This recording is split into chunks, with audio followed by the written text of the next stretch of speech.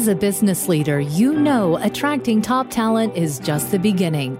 Real growth happens when you lead yourself and others well, creating a company culture that attracts, nurtures, and retains the best of all things. We'll teach you how to make an impact through a holistic leadership approach, reframing success in leadership. This is the Talent Magnet Institute podcast with your host, Mike Sipple Jr. Thank you for joining us for this week's episode of the Talent Magnet Institute podcast. I have the distinct pleasure today of being with Megan Leasure, Chief Solution Strategist of Talent Plus. Megan, thank you so much for joining us. Thank you for having me, Mike. So Megan, you have been a part of our community now for several months. We've been spending time together, getting to know one another's work. And I'm so excited to have you come on and talk about the power of 360s. So we want this episode to kind of really zone in into self-awareness, personal development, and you bring such an incredible amount of experience to this, Dr. Leasure, to this work. So I'd love to hear a little bit about how did you get into the space of people science and assessments and tools and data analytics? Great question, Mike. So when I first started off in school, I knew I had fallen in love with psychology, and falling in love with psychology means that there are a lot of different paths and a lot of different choices one can make. And I found myself in one of those odd semesters where my schedule was just a nightmare. And the only psychology elective I could take that semester was industrial psychology. And it was Monday night, 6 p.m. to 9 p.m. And I'm not a night person. And I was just really grumbling that I was going to have to take this night class and just that it was going to be an awful semester. And 2 classes in, and I was reading ahead. And I was staying after to talk to the professor. And I was researching grad schools, and it was just the light bulb went off, and I just knew I had found the perfect blend of psychology and business. And that opened the door to learning about how research comes into that fold and data comes into that fold. And so I just really have really tough scheduling semester to thank for that in undergrad, because I probably would not have sought that out on my own because I didn't know what it was. My guess is, Megan, that half of our audience has heard of industrial and organizational psychology and half hasn't. We've had the pleasure, even when we were launching Talent Magnet Institute, we had hired multiple IO majors to join our team to help us think through some key things that we needed to navigate. And a few of them stayed with our company as long as 3 years or so before moving back home. We were leveraging the Xavier IO program here locally in Cincinnati, Ohio. But can you go into a little bit more of like the definition of IO psychology for those listening that may not know what it is? Absolutely. And the Xavier program is a wonderful program here locally in Cincinnati. And to talk a little bit about IO, which I always love to do, it is the science of human resources. It's the science of people. It's a way to help people be their best selves at work. And it's a way to help organizations grow too. So by blending psychology with research and data, industrial psychologists are in this interesting cross section, and they really get to help people, find and live their potential.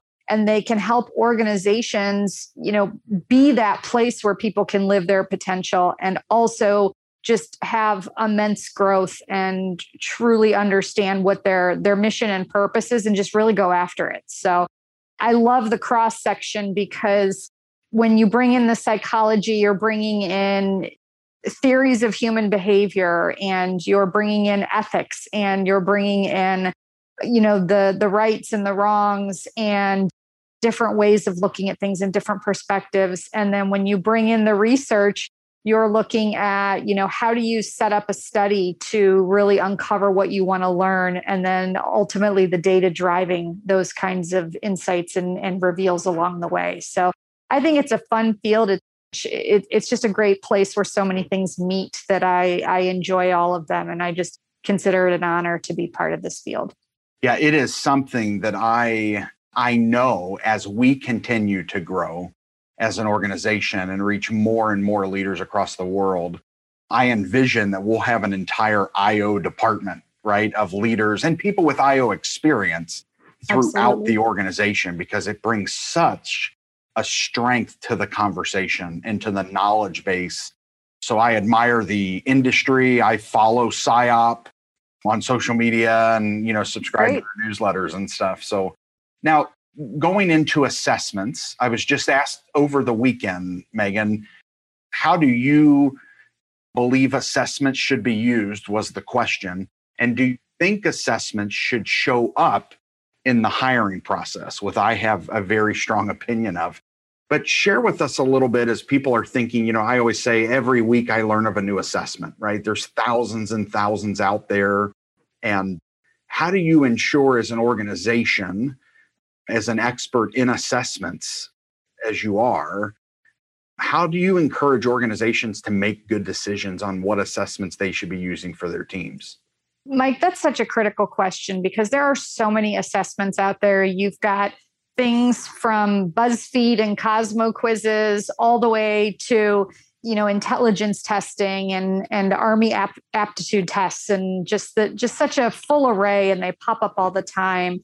And all assessments have a purpose, and some are appropriate for certain situations and not appropriate for others. And that doesn't make them a good tool or a bad tool. But to get to your question, there are great assessments out there that are designed for and scientifically validated for the hiring process. The company I work for, Talent Plus, that's actually what we specialize in. We're very proud of that history and that work of those tools because we do the research to really truly identify what are the talents of top performers in those different roles that we're researching. And when that science is done correctly, you've got a really strong tool that is going to successfully identify who are the right candidates for a job. And there's a lot that goes into that science. There's a lot of law that has to be upheld too. And there's a lot of ethics that have to be upheld too. So when you check all of those right boxes and you go about it in the right way, like our company does, those are such powerful tools for not only selecting the right people for jobs, but setting them up for success too, helping them know what they bring to the table and how they can leverage those talents to just get a jump start in their new role and in a new organization. Megan, and you mentioned the benchmarking, like to ensure that they're statistically valid, ensure that the bias has been removed. I think it's also critically important that people are appropriately equipped with how to use them. Yes. Right? We see way too many organizations using assessments haphazardly, and to the point that, when you start, you also need to be careful who you're purchasing assessments from and why they're selling them to you, and benchmark yourself before you start using anything.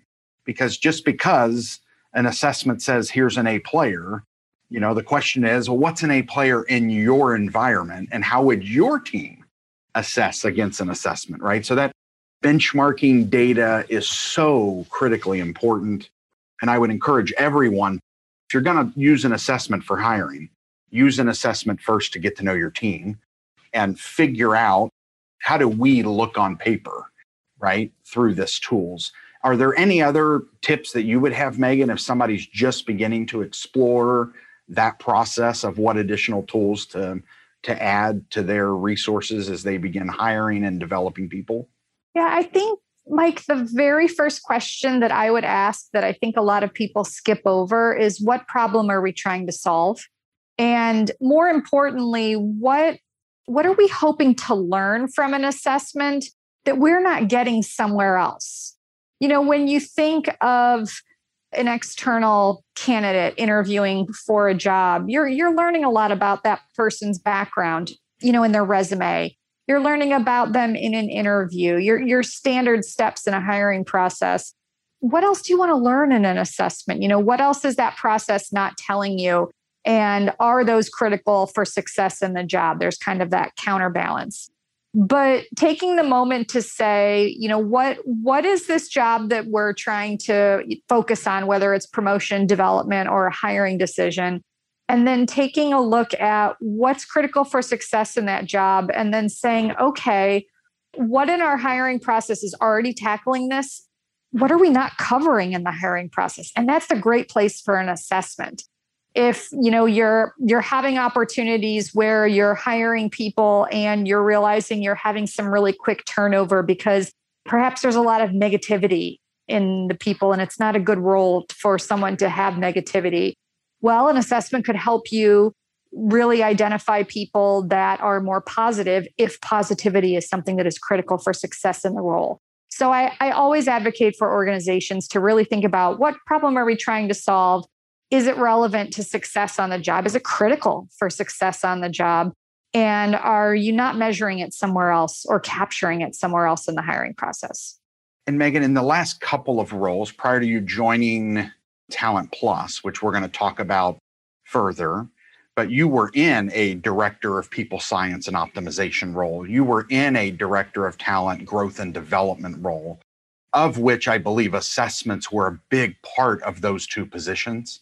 Yes, they definitely were. So leading the strategy of how we choose tools, how we implement tools, and how ultimately our end users and our leaders would embrace those types of tools. So for both of those organizations, that was a critical part. And an assessment should absolutely be a critical part of a talent management strategy.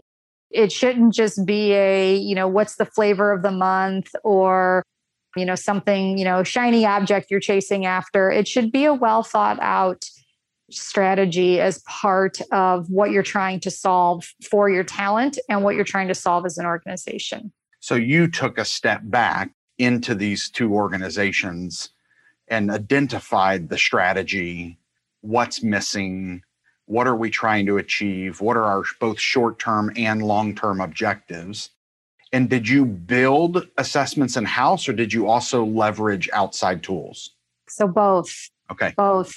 There's certain moments where there's great tools that exist already that are the perfect fit, and they're built in a strong, scientifically valid, legally compliant way that can be deployed quickly. And in those cases, a vendor tool is a great option. And there are also situations where maybe you want something incredibly custom, and maybe you have a platform on the inside that, might be able to help do that kind of custom work. And so the build on the inside isn't as much of a lift, and the custom work is worth that extra time because of the specification that you're going to get out of it. So there were definitely times where we would do both. And let's talk a little bit about we referenced the strategy, but I think the strategy that we're discussing is really an alignment of two strategies, right? How do we align the organizational strategy and objectives, goals, and visions to the people strategy? Because without people, nothing gets accomplished, right? So can you talk a little bit about when someone says, Megan, what's a people strategy look like? How do you go about fine-tuning one, creating one, executing one? Where would you recommend they start? So that's a great question. And I would say from a starting point, there are amazing resources out there from the Deloittes and the Bersons and the Mercers out there. There are really, really great resources in terms of annual talent trends or talent strategy playbooks. Those are some of my favorites that are out there. So if you're listening to this and you literally have no idea where to go, those are powerful, powerful resources that can give you an idea of where to start and what should be on the horizon. And I think in terms of building out a people strategy, truly understanding where we are now from a needs analysis standpoint, what's working, what's not, and what is the data support here? So is there a situation where we're having a lot of turnover in the first 90 days that's new and different? Are we having some challenges in terms of maybe struggling frontline leaders or first-time leaders? Very tricky transition to navigate for the first time. So what are some of the things that are happening, and what is the data telling us where where an organization might be missing that mark? And that's where a lot of the people strategy work can come into play. The data can help drive us to perhaps what's not working well right now, but also what is working really well right now, and how do we leverage those sorts of things to capture and embrace and tackle the types of challenges that the data says that we're experiencing. So a little bit of blend of some great organizational benchmarking research that's out there with an understanding of the nuances of what's happening within your own culture and within your own people, I think together can be a great starting point. Yeah, that's excellent. We will also provide in the show notes the recent leadership trends survey that Talent Magnet Institute and Centennial, one of our business partner, led. So we will provide that in the show notes. It's talentmagnet.com/leadership-trends. And Megan, I am excited that we just got a yes from Josh Bersin. Wow. Be joining our podcast later in this year, as well as Dave Ulrich. So we're going to have some good, and no, I let them know that you were on. So they're a little, but I did want to mention that because you referenced that. I mean, following the data, we follow Korn Ferry, right? There's a lot of data that Korn Ferry puts out that is important for us to watch and be learning from. And as is your professional organization with PSYOP, following what they're sharing is really important. And there's ways to catch up fast if you're trying to establish a true people strategy to execute against. So Megan, I recently heard a little birdie told me that you're about to receive a big award and that you've been named one of the top 10 most influential leaders in HR by Insights Success Magazine. That is true. Yes. A big honor. Very, very excited. I think by the time this podcast is released, that news will be out. So a little bit of a preview for today, but just very excited, very humbled, and eager to share the award with the other leaders, and just a great honor. Happy to be part of the group. Congratulations. Thank you. Very much so. I know when you and I were first introduced, I ran into all types of papers that were out that you had been a part of, and bringing the science into an organization and specifically focusing on people science, right? It's just such a unique area and important area for leaders to pay attention to. And it's super exciting for us to have the opportunity to introduce them to yourself so that they can choose the right ones to follow. That's great. And it's fun. I think it's fun. I'm a big dork in that regard. So I love that it's valued. I love that it's fun, and it's a great career for me. Yeah, that's great. Well, again, congratulations on this. And we will definitely provide a link to this in the show note once that is publicly announced. Thank you. So again, congratulations. As we look at self-awareness, let's move into the topic of the power and purpose of 360s. I always tell people before we open up this door, right, that 360s is a door that you crack open, that you really need to have a plan once you have the information. And if it's your first time taking a 360 and this conversation gets you ramped up, like we need to do a 360, I'd like to do a 360. It's been 10 years since I've done a 360. Just be prepared to have an action plan that follows. So this next part of the discussion that Megan and I are going to walk you through, I just want to preface that because I feel, taking a 360, getting your feelings hurt and sticking it in a drawer does nothing. And it's better not even to go down that path, right? I agree. But I'll share for myself personally, 360s have been actually life-changing.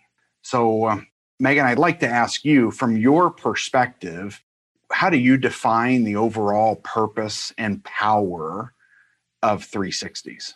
I think 360s are one of the most powerful assessment tools out there. And I'm so excited to be talking about it today because 360s help develop you in all directions. They help give you feedback to manage upward, how to lead a team, how to interact laterally with peers and your partners. They give you insights as to where those different groups that you interact with agree and don't agree. It's a whole world of perspective, and it's such a beautiful gift. And when you think about the ability to live your potential and to really understand how you're perceived, it's such an opportunity to give feedback and help develop talent, and your talent specifically, but you're really creating a world where you're enabling people to do what they're good at and enjoy. So you're letting them know, hey, you're great at this one thing. And we all know that when we live our talents and we do something we're good at, we enjoy that because we like feeling good. We like feeling confident. That brings joy to us. So I think it's a powerful tool to be able to leverage our talents and to really just gain perspective of everybody who perceives us, because we don't often get the opportunity to see how other people view us in a daily work environment. Yeah, we say a lot, Megan, that feedback is a gift, right? And there's no greater package for that gift to come in than a 360 because you're hearing feedback from all of your stakeholders, right? Both internal and sometimes even external, relating to board or key customers, something that we all need to be aware of. But for some reason, there are still people that haven't done it. What have you found of why people are fearful or shy away from 360s? So I think from my point of view and my experience, there's really two reasons people stay away from them. One is the fear of the unknown, or the fear that you're not going to tell me something new. So when it's the fear of the unknown, we as humans know that when we're put in an opportunity where we might get some feedback that isn't flattering, we're protecting ourselves. It's a defense mechanism. We know we're going to hear something that stings and doesn't feel good. And no one likes to be prepared for that kind of sting feeling. It's like that mirror you can't face. And, for folks who suffer from imposter syndrome, it's the exposure that you could be the imposter. They've outed you. And if you have a fragile ego, it's shattering that ego as well. There's so many just human fears about hearing something negative about ourselves. But then there's other folks that have a perspective of, I already know what that thing's going to tell me. And I'm so far along in my career, I'm not going to do anything different. I'm not going to change. So why bother taking me through this? I can tell you everything it's going to say, and I'm not going to do anything about it. So I think that's a very different type of person. It's not so much fear necessarily as it is just an unwillingness to grow and adapt. But I think there's also another situation where there have been times where organizations have used 360s as weapons. And those are the unfortunate situations. So by using them as a way as like a lazy performance management tool to manage somebody out of an organization. So, if I'm a leader and I don't think someone's performing, I could do a 360 to see if any other people say the same bad things that I'm thinking about that person. And oh, perfect. Now I have evidence beyond my own observation. So I can justify surgically managing somebody else. In talking with some folks at Talent Plus to prepare for this conversation today, there was a reference to 360 PTSD. And that's exactly what that is. When it's been used as a weapon, whether it's an individual or within an organization, that negativity can last a very, very long time. And that can be hard to break through. So inappropriate use can cause that resistance as well. So that definitely presents challenges if done wrong, if led wrong, if you go into it with the wrong desires, right? And you mentioned the feedback tool. Hopefully those listening recognize that your intentions matter and you could ruin the experience for someone. I know there are people that we've talked to that talk about their demise based on, a 360. I know that there are organizations that call us that are like, well, we really only want to do a 360 on one person, right? And you're There's like, the red flag. let's talk about that. I have had it come up. The goal of any assessment tool should be to identify where there might be barriers, right? Holding someone back. And most importantly, how do we invest into our people? How do we invest into the teams and the resources that we have? As someone who has taken a lot of assessments, each one of them brings value if you allow it to bring value, right? So as the recipient of that feedback, I think the other fear, as you mentioned, the imposter syndrome, the fear of you're going to be found out, like versus everything I learn, I may not agree with all of it, but I'm going to learn something from this and continue to get better because that's what I want for me and that's what I want for my team. Are there certain aspects of not just taking an assessment or the 360 in particular and putting it on the shelf? So I talked earlier about having a game plan, that a 360 is a massive door opener, but you've got to be willing to step in the room and make things happen with what you learn.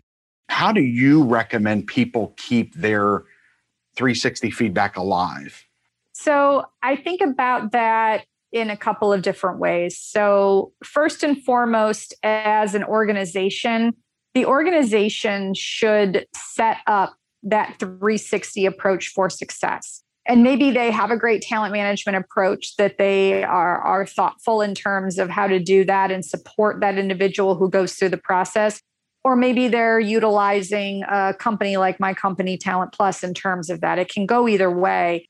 But as an organization, that 360 experience needs to be very thought out in terms of even just administration and communication from the onset. So how do you identify who should be chosen to be a rater? What do you tell those people? How do you ensure confidentiality? Who gets a copy of the report and when do they get it? That's a huge anxiety moment in terms of who's going to see this. And so laying the foundation up front from the organizational standpoint as to how it's going to get administered is really, really critical. How do we explain the process? How do we make it clear it's not just one moment in time? How do you let people know up front that there's going to be a coach to support the person, which is obviously what I would advocate for. But what does that debrief plan look like? What are we going to do with that individual to help them set goals? And then how do we track that, hold that individual accountable, revisit it in the future? So that is some of that keeping alive from the organizational standpoint. But the other thing is really on the individual. And I think that this is where I would like to put a plug out there for individuals to really drive some accountability on themselves. So in terms of not, shoving it in a drawer and not looking at it again, when are opportunities that you should reread that and you should act again? And, maybe it is when you're having a career conversation with your manager. Maybe it's during your annual review. Maybe you took an assessment for something else that has nothing to do with the things in 360. And how cool would it be to put your assessment results from a different tool up against the 360 and what's the same and what's different? Maybe you're going to go into a new coaching engagement, individual or group coaching. Maybe you get a new boss, a new team. You start a new role. You're taking on a growth assignment. There's so many great opportunities where I would raise my hand and say, hey, pull that out again. What's in there? And how do we know what you can leverage in terms of your talents? And what are things that you should think about from a watch out standpoint? I think individuals rely very much on the organization to help them keep using it. But I think there's a really big accountability on the individual just to think about, hey, when should I look at this again? Hey, when could this come into play again? Maybe you're going through a period of stress, or maybe you just got moved to lead a different team and you're kind of thinking about, gosh, where do I start? I'm a first-time leader again in so many ways. So I think from an individual standpoint and an organizational standpoint, there are huge opportunities to not only support that individual along the way through coaching, facilitative debrief, and goal setting, but also for that individual to say, hey, it's on me to keep it alive too. And how do I keep refreshing not just what's in the report, but also, refreshing in my mind, oh yeah, these are the things that people said were my talents. These are the things that people said, maybe are more of my opportunities, and to think about how that interplays with daily work life.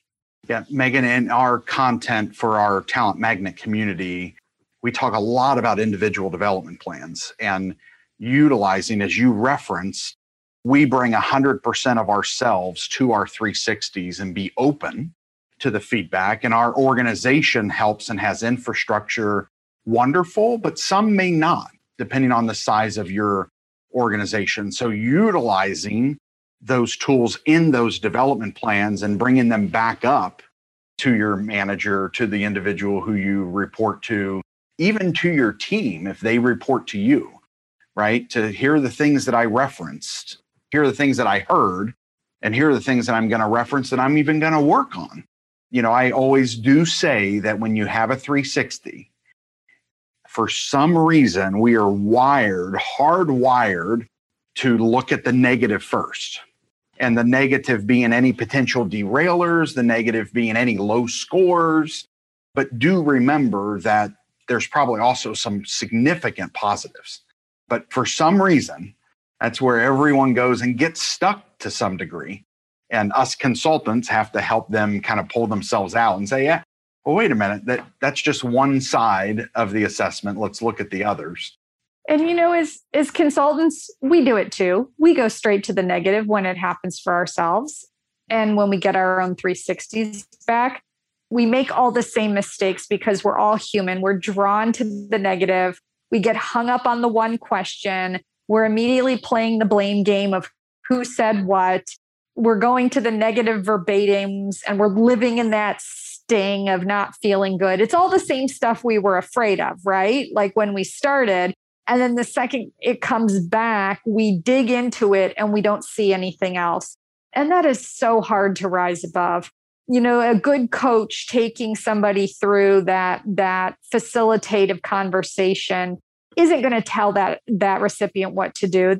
They're going to ask what trends are emerging. They're going to help that individual rise above and look at the themes and look at the patterns and then ask questions like, what is your reaction to this?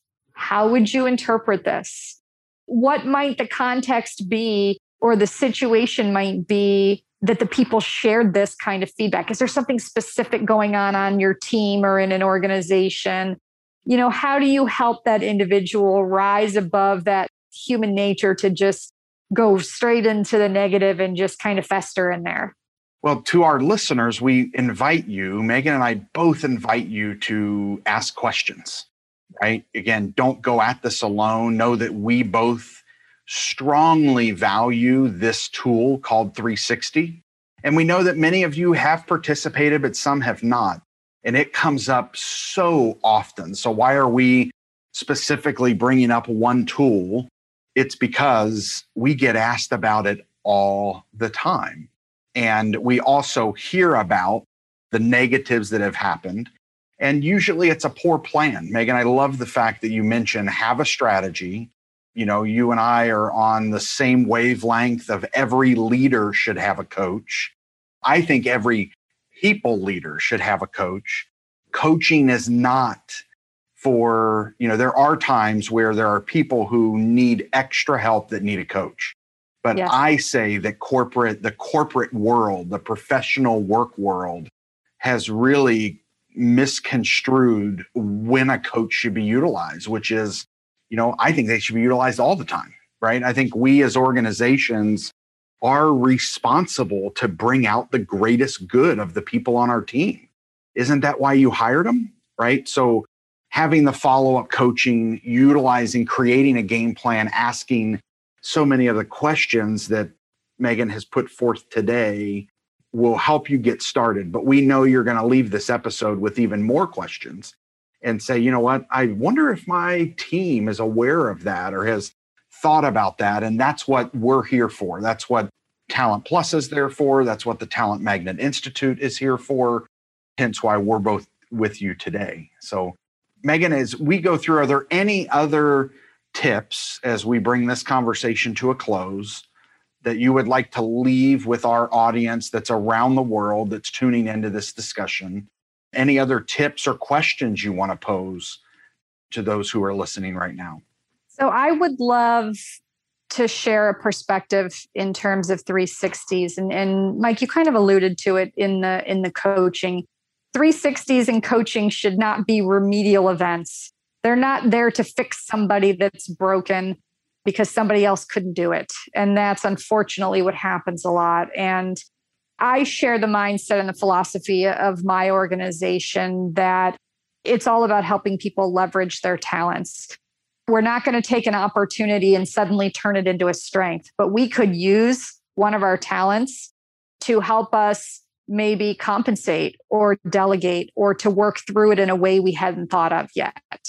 And so 360s are not about trying to make people be who they aren't. We should really be using them to enable and empower people to be who they are and to leverage those talents. And what would the benefit to my company, to my team, to me be if everyone did a little bit more of what they were good at and really enjoyed? That's a philosophy that we live by and our coaches live by at Talent Plus. And it's very true. The 360 is not going to, quote unquote, fix you and identify your brokenness and send you away. We want to give you strong and positive ways to look at all of the amazing things that you bring to the organization and leverage those to help you, your team, and your organization grow. Megan, thank you so much, Dr. Lazier, for closing us down in that regard. It's a real honor and blessing and a spirit of thankfulness for our mutual friend to connect us several years ago now.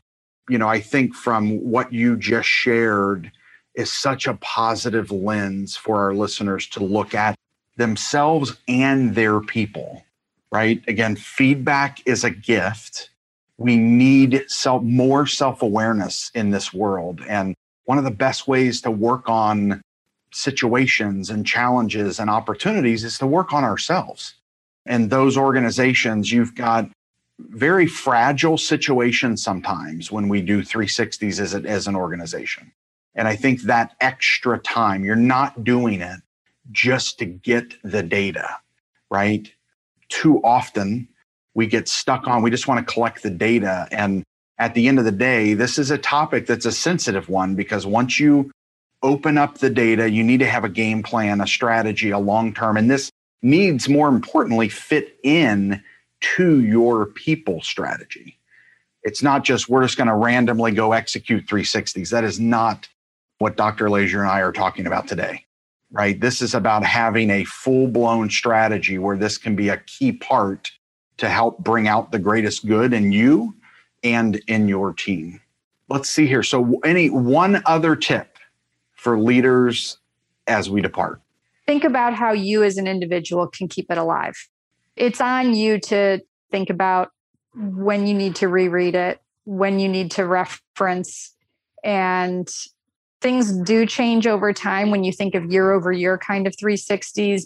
But ultimately, our talents and our opportunities do tend to be pretty stable. So how can you keep that fresh in your mind as your situations at work continue to change? I think that's something really important because I think individuals really focus on the organization doing that for them. Well, thank you so much for joining me today. Thank you for having me, Mike. And to our listening audience, it's been a real pleasure to have you with us today. Please come back with questions, with thoughts, with things that this discussion sparked in you that you want to further engage on. Both Talent Plus and Talent Magnet Institute are here for that very reason. There's nothing more that either one of our teams want than to help you and your team succeed thoroughly. And as we say at the Institute, not just at work, but in relationships, work, community, and life. Again, as a follow-up, we're going to provide a couple of links to Talent Plus in the show notes. We also will provide a link to the leadership trends that we invite all of you to read, to download, to take part in the data. Hopefully it will provide you some insights specifically on talent development and some data that hopefully will help you and your team build a better case to invest further in yourself and those around you. So have a wonderful rest of your day, and we look forward to the next conversation. Thanks for joining us for this episode of the Talent Magnet Institute podcast. Make sure you subscribe so you never miss an episode, and help spread the word by leaving a review. The Talent Magnet Institute podcast is powered by Centennial, a talent strategy and executive search firm, and the Talent Magnet Institute. You can engage with us at Talent Magnet I on Twitter or Talent Magnet Institute on LinkedIn and Facebook. Please communicate by using hashtag Talent Magnet. Find us in your favorite podcast app to subscribe, rate, and leave a review, as well as share with a colleague. You can also listen at talentmagnetpodcast.com. Our podcast studio is based in Greater Cincinnati, Ohio. We are supported by our listeners, clients, and partners from all over the world. The Talent Magnet Institute podcast is made possible by a great team that includes Janelle Spence and Christine Lewis of Centennial, Josh Chappelle and Adam Smith of SoundPress, produced by Chris Medine of New Fidelity Studios, and Audra Casino and Megan Doherty of One Stone Creative. Music written by DJ Corbett and Chris Medine. And myself, your host, Mike Sipple Jr. Thank you for joining us on the journey of developing leaders to succeed in relationships, work, community, and life, reframing success in leadership.